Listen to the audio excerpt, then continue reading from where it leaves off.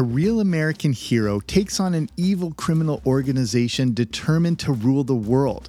The heroes, using a variety of vehicles, weaponry, and advanced technology, will fight for freedom wherever there's trouble, letting nothing get in their way in the pursuit of that freedom. The adversary, motivated by greed and power, engages in terrorism to achieve its objective and get revenge on the world. The battleground are toy boxes, after-school cartoons, and retail shelves. I'm Jamie Logie, and this is Everything 80s, a podcast that looks back on a decade that forever changed the way we dress, consumed, and connected. On today's journey, we travel back to witness the creation of the toy that set the standard for how to market and promote an entire franchise. This is the story of G.I. Joe.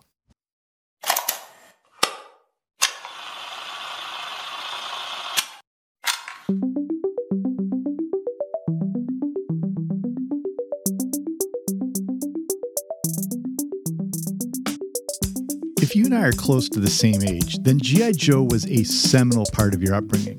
Along with Transformers and He-Man, this was the defining toy of the 1980s.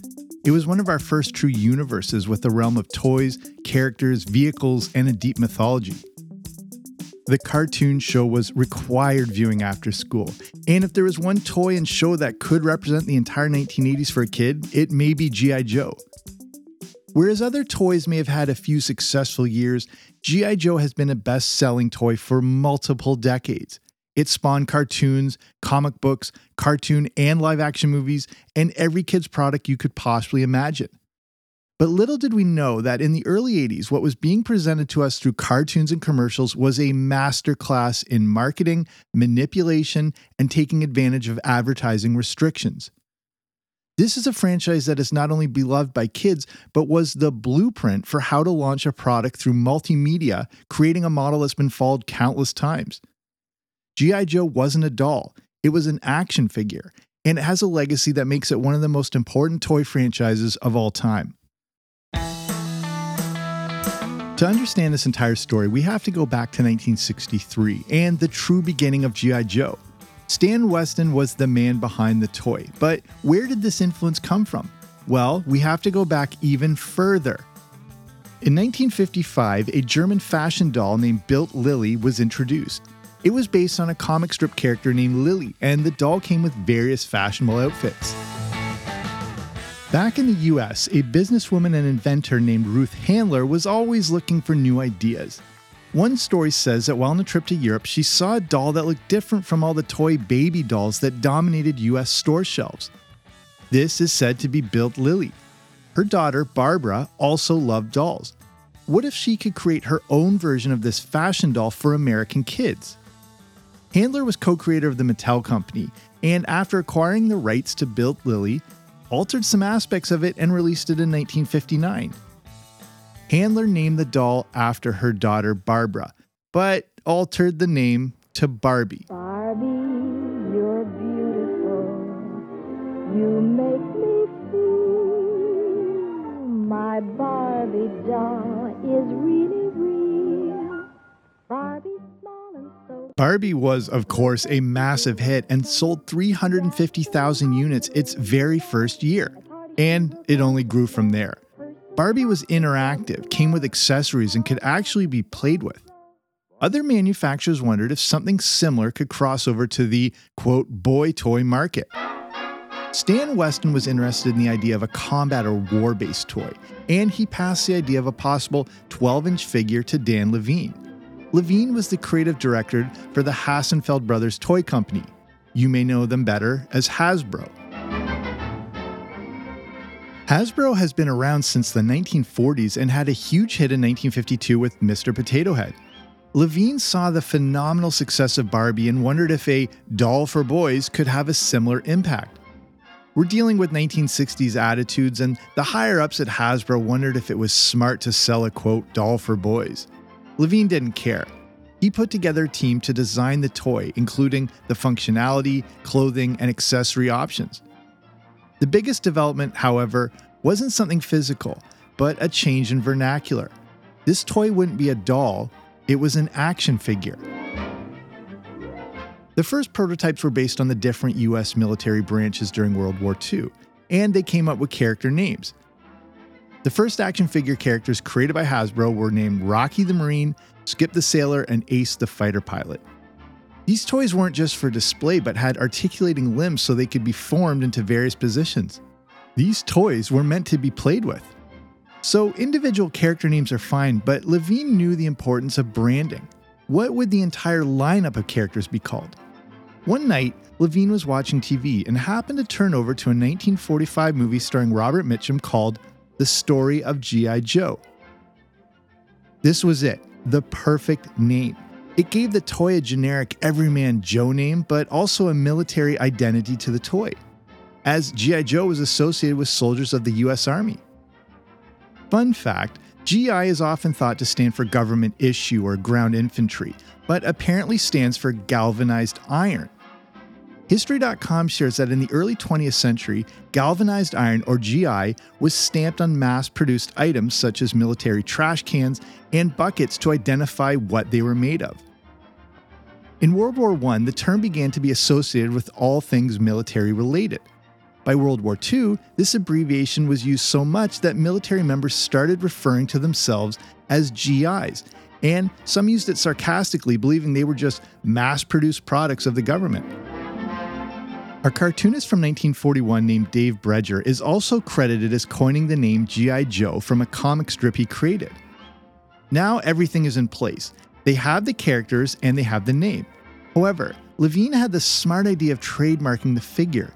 Afraid of ripoffs, they placed a scar on the cheek of the figures. This gave the toy a defining characteristic to identify it as the real thing. The very first action figures were about to be released. It's 1964 and promoting a new toy line was quite difficult. TVs weren't in every home yet, and getting the word out was not as easy as it is now. G.I. Joe, fighting man from head to toe, on the land, on the sea, in the air. G.I. Joe attacks! Boom, boom! G.I. Joe takes the hill! Bam, bam! Terrific battle!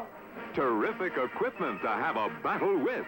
When you get G.I. Joe and the authentic G.I. Joe equipment, you'll have the greatest realism, the greatest fun you ever had in playing soldier. Box after box of authentic uniforms and equipment, so you can change your G.I. Joe soldier into a camouflage Marine ready for battle, a Navy frogman with complete scuba suit and inflatable life raft, an Air Force pilot with high-altitude helmet and air vest. Get G.I. Joe and get G.I. Joe equipment so you can set up exciting battle action whenever you want. Remember, only G.I. Joe is G.I. Joe.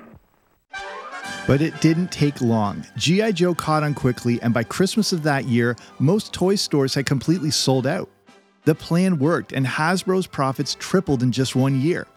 They released a ton of new figures and accessories that were all quickly snatched up. G.I. Joe soon spread to other countries, including the UK, where you may know him as Action Man. This seemed like a license to print money.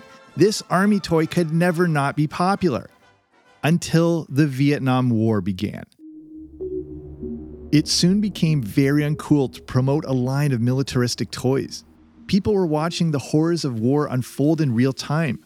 We sat in our living room seeing footage of what was happening on the other side of the world, and backlash to all this combat ensued, even on the toy shelves. Sales of G.I. Joe and military toys tanked. Attempts were made to rebrand G.I. Joe as an adventure team and not specifically as part of the war effort. But it was too little too late. The line was discontinued in 1977. But also in the 1970s, another issue was happening that also led to the downfall of the original line and then shaped the future of all toys in the 80s.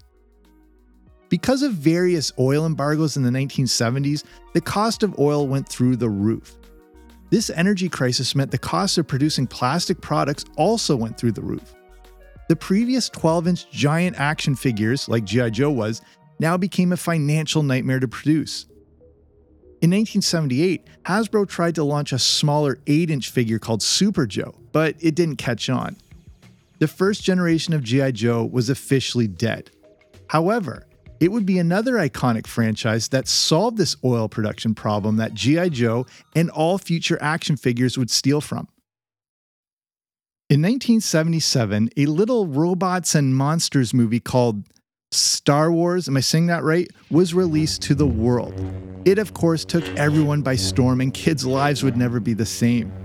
George Lucas had the foresight to secure the merchandising rights for all 3 of the films he intended to produce. This really hadn't been a thing before, but Lucas figured if the movie caught on, it would be young kids who truly embraced it. That meant creating merchandise to capture the movie and take home with you. He talked to various toy companies about a line of Star Wars space toys, but they all turned him down.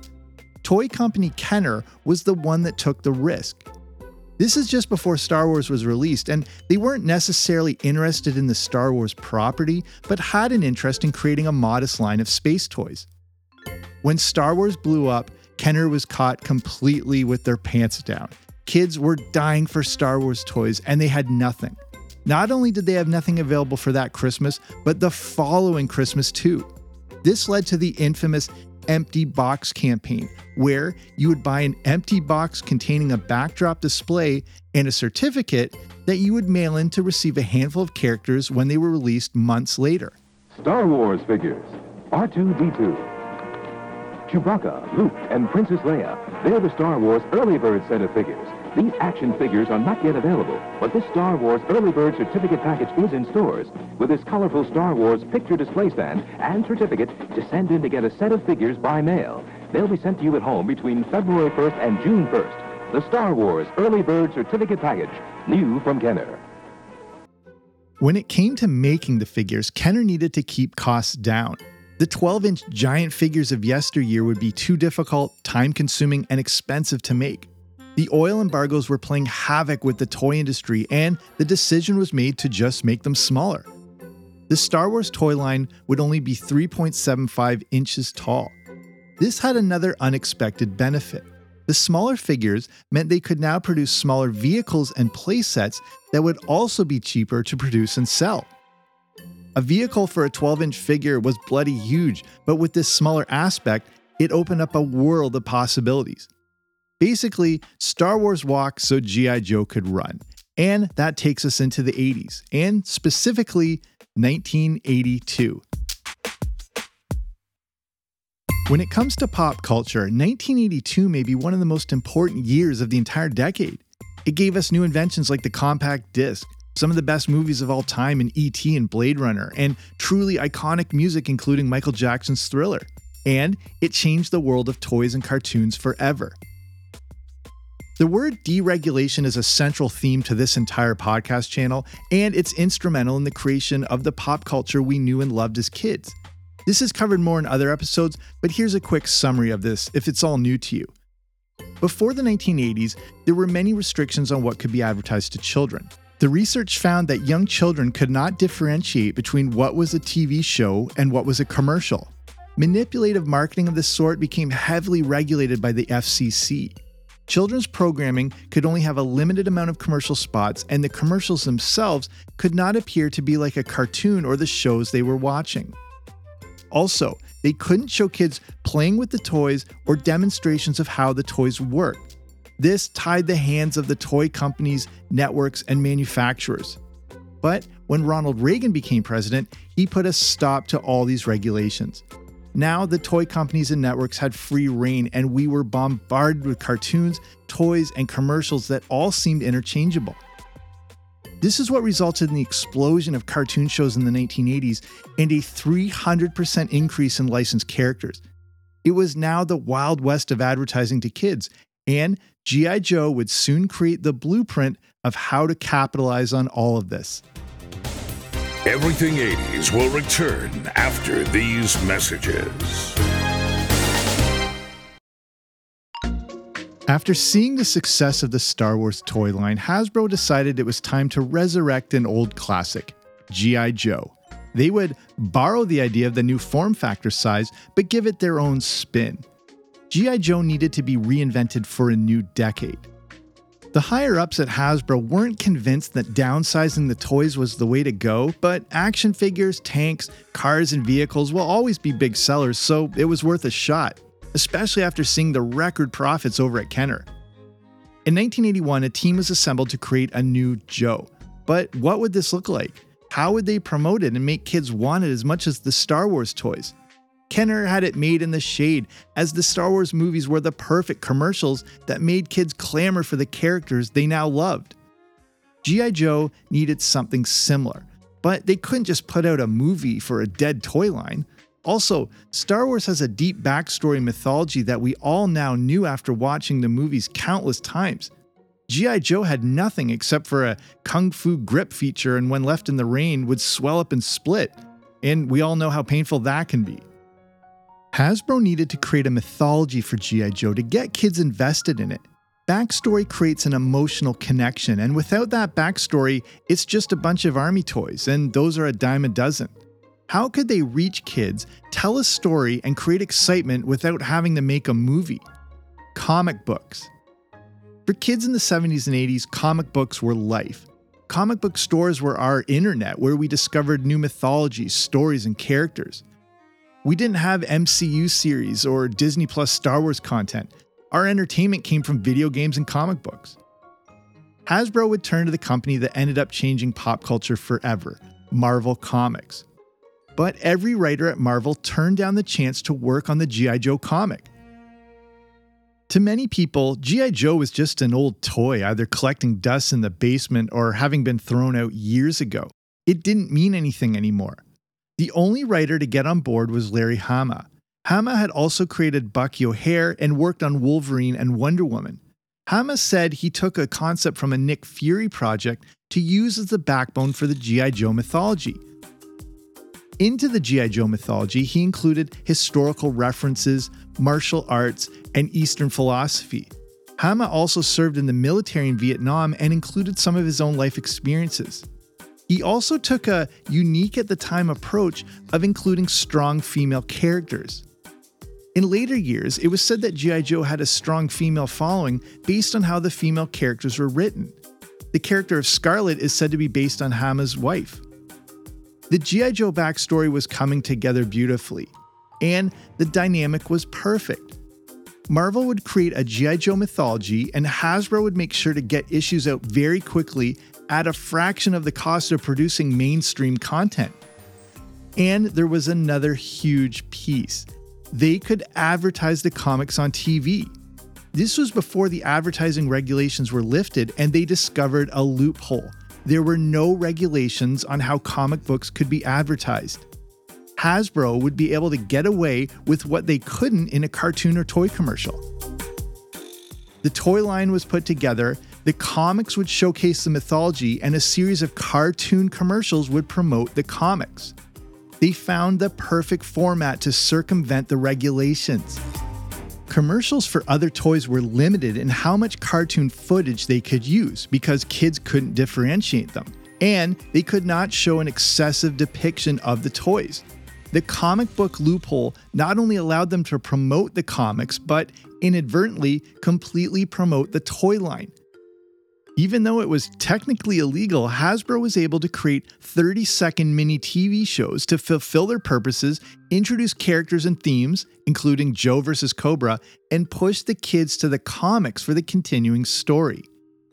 The commercials also had a pretty catchy theme song to create a distinct brand identity. No prison can hold Cobra. Is there a prison big enough, strong enough to hold the Cobra Commander? He's the enemy. He's escaping. He's the enemy of G.I. Joe. G.I. Joe, American hero, fighting Cobra and Destro. Our new team is ready, Commander. No, Destro, not quite. What does Cobra Commander mean? Find out in the further adventures of G.I. Joe from Marvel Comics. Everything you're hearing in that commercial, character names, plot points, continuing story, full cartoon animation, was supposed to be completely off limits. So Marvel loved this too because they were getting their comic books advertised on TV. That really hadn't happened before, and at its peak, they were selling over 300,000 copies a month. Hasbro paid $3 million to create that first line of commercials, and it was money well spent. In 1982, Hasbro released 13 character toys, including G.I. Joe and the evil Cobra characters. Some of that first line included Snake Eyes, Scarlet, Hawk, Flash, and Breaker. And Hasbro made another smart move.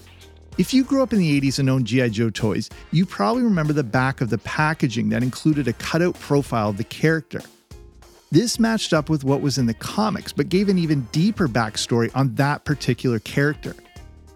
These profiles were actually written by Larry Hama, which explains why the toys had such a seamless continuity from the comic backstory. It's all about creating an emotional connection. Hasbro also saw the back of the packaging as another ideal marketing opportunity. The back of the boxes, which used to be dead space for other companies, was now a way to continue the story, serve like another mini comic book while introducing other characters to buy. We were encouraged to collect them all. I remember cutting these profile cards out of the packaging, and if I had just left them intact, I might be sitting on a small fortune today instead of eating Kraft dinner for breakfast. But the concept worked, and kids like me were losing their minds for this whole new world of action figures.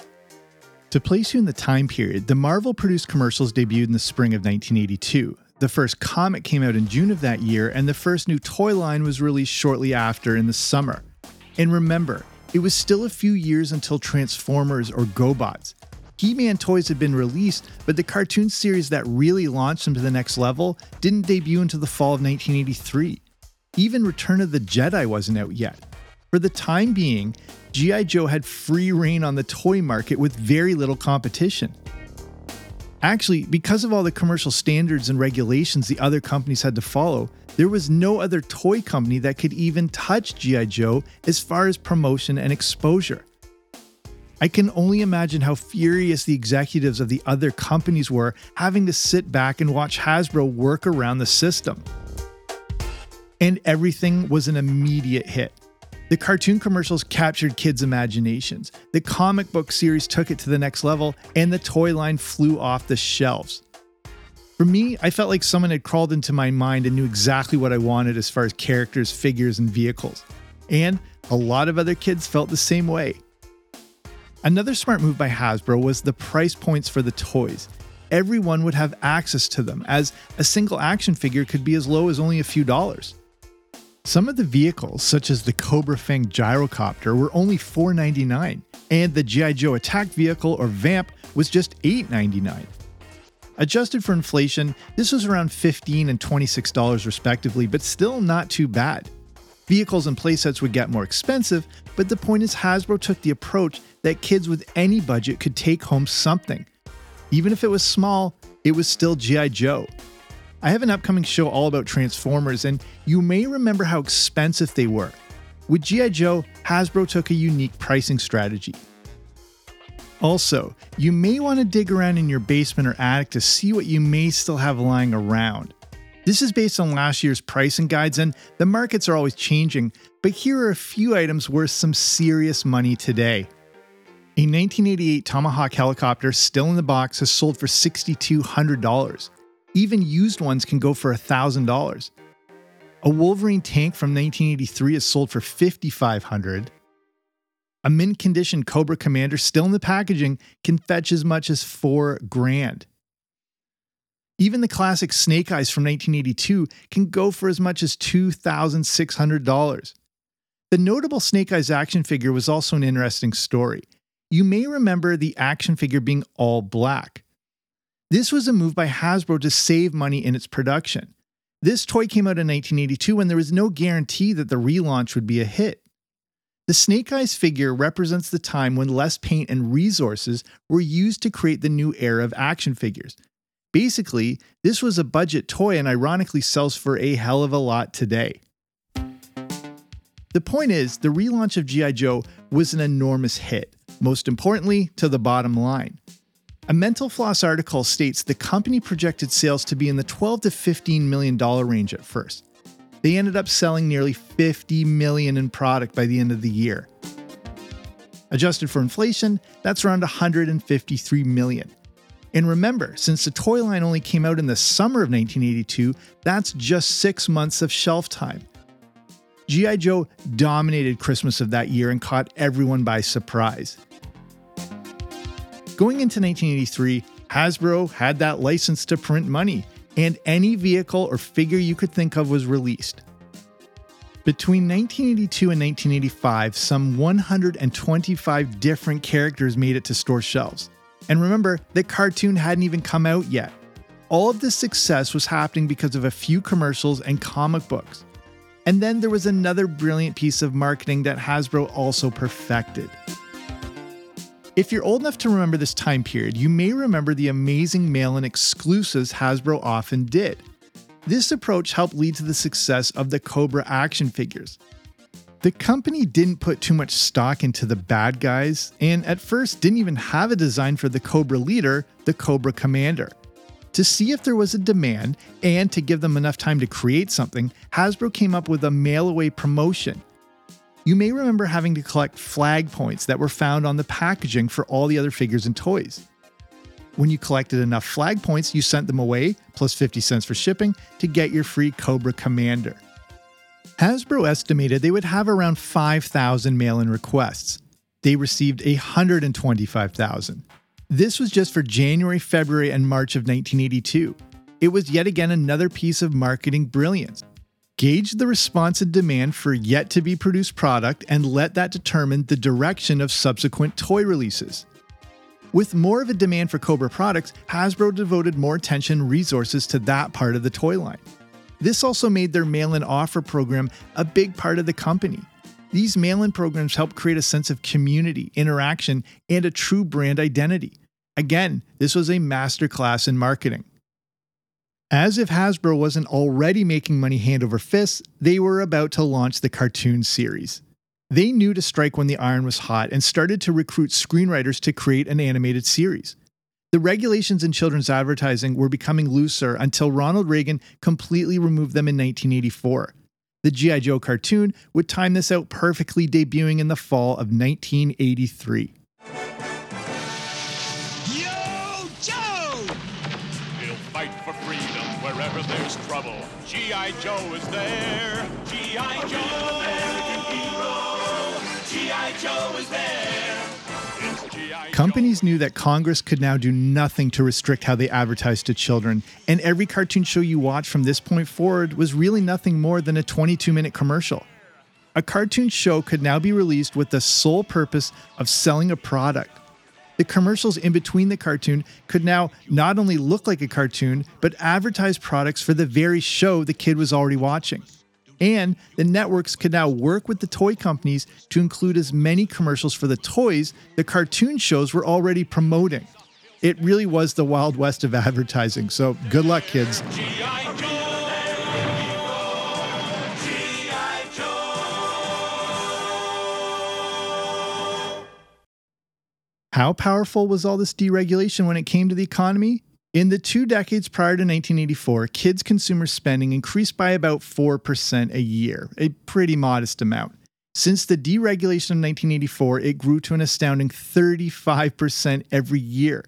As soon as these regulations were lifted, the 10 best-selling toys were all based on kids' TV shows. And right at the top of that list was G.I. Joe. G.I. Joe launched with a 5-part miniseries created by Sunbow Productions, with Marvel creating all storyboards and casting. Hasbro was, of course, completely hands-on, and the miniseries allowed them to debut many more characters and vehicles compared to a single standalone debut pilot. The miniseries aspect would also hook kids in, making them want to watch all 5, exposing them to dozens of new toys, storylines, and groupings of characters. We would learn more of the backstory for the new characters and create that emotional connection, which resulted in us screaming for the toys when out shopping. Ron Friedman created the original episodes and established the narrative to draw kids deeper into the mythology. Friedman also introduced the iconic Yo Joe battle cry. The 5-part series took the franchise to a new level and was followed by another miniseries in 1984. The success of both series led to a full series launched on September 16, 1985. The official series started with a rebroadcast of those first 2 miniseries, just in case we had forgotten. A seemingly arbitrary 55 episodes would then be released, but If you know your TV syndication logistics, it takes 65 episodes for a series to get syndication. So, the 55 new episodes plus the 10 episodes from the miniseries equals, checks calculator, enough episodes that G.I. Joe could now be shown daily after school, aka hallowed ground for marketing to kids. Then, the first 5 episodes of the new season were yet again another miniseries. So, the first 15 episodes were used to reintroduce the original characters and toy line and introduce yet more new characters and toys. Call this the perfect storm of merchandising. And throughout all these miniseries and regular season episodes, a specific device was used throughout. You may or may not have noticed, but in every episode of G.I. Joe and many other cartoons, each character refers to one another by their full name. They also mention every vehicle by its full name description. This was so kids could identify the products when out looking for them or writing them on a birthday or Christmas wish list. Writing down G.I. Joe tank doesn't help a parent, but the G.I. Joe motorized battle tank or MOBAT makes sure they can find the exact item. And then there was the biggest, grandest, and one of the most expensive toys of all time, the G.I. Joe USS Flag aircraft carrier. And I have a previous episode all about this monstrosity if you want to go back and listen. But despite the lack of advertising regulations, the cartoons still had to follow some requirements, and that meant no on-screen deaths. Even if there was a vehicle accident, they always had to depict the driver safely escaping. They could, however, mention off-screen casualties, which helped them to keep the story moving forward. And you might not have ever noticed this, but the cartoon also couldn't show actual firearm use. This is why it was all laser guns, something Transformers would also have to follow. But with hundreds and hundreds of characters and vehicles, the episodes could cycle through them, constantly promoting a seemingly endless amount of toys. But to appease parental groups and attacks from public interest groups like the Action for Children's Television, episodes ended with 30-second educational segments and one of the great sign-offs of all time. Now we know. And knowing is half the battle. The original cartoon series ran until November 1986, but the cultural impact was now undeniable. Despite the massive amount of competition, G.I. Joe was still the #1 selling toy of 1986. An animated feature film was released in 1987, a second cartoon series in 1989, another series in 1995, and yet another one in 2009. There have been several live-action movies, 2009, 2013, a Snake Eyes movie in 2021, and a fourth is in the works called G.I. Joe Ever Vigilant. Fun fact, a G.I. Joe film was planned for 2003, but after the Iraq invasion, the decision was made to change it to a Transformers movie made by Michael Bay, and the less said about those, the better. Along with all this has been dozens of various toy releases over an incredible nearly 60-year span. From those 3 simple 12-inch figures released in 1964 came one of the defining and longest-lasting toy franchises in history. The G.I. Joe legacy is so deep that this only scratches the surface, but hopefully I've given you a good overview of a toy franchise that not only dominated the 1980s, but laid the foundation of how to effectively rebrand a dead property and market it in a way that had never been seen before. So thank you so much for listening. And if you enjoyed this episode, grab some old apple cores and beer cans and load up Mr. Fusion to head back to my earlier episodes. There are a ton of great topics just waiting for you to listen to them. And if you really like the show, do me a solid and leave a 5-star rating and review. Not only does that make my mom more proud of me, but allows more people to discover these amazing stories.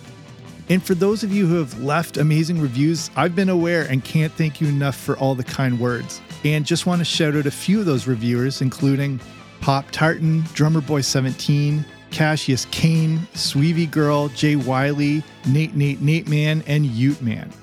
And if you're in a position to do so, you can consider sponsoring the show over at patreon.com. That's the platform where you can get access to bonus audio content, including the Everything 80s Movie Review podcast. So you can head to patreon.com/80s. So that's patreon.com/80s to find out more. So that's it from me. I'm Jamie. This has been Everything 80s, but I'll be back soon with a new episode. Don't you dare miss it.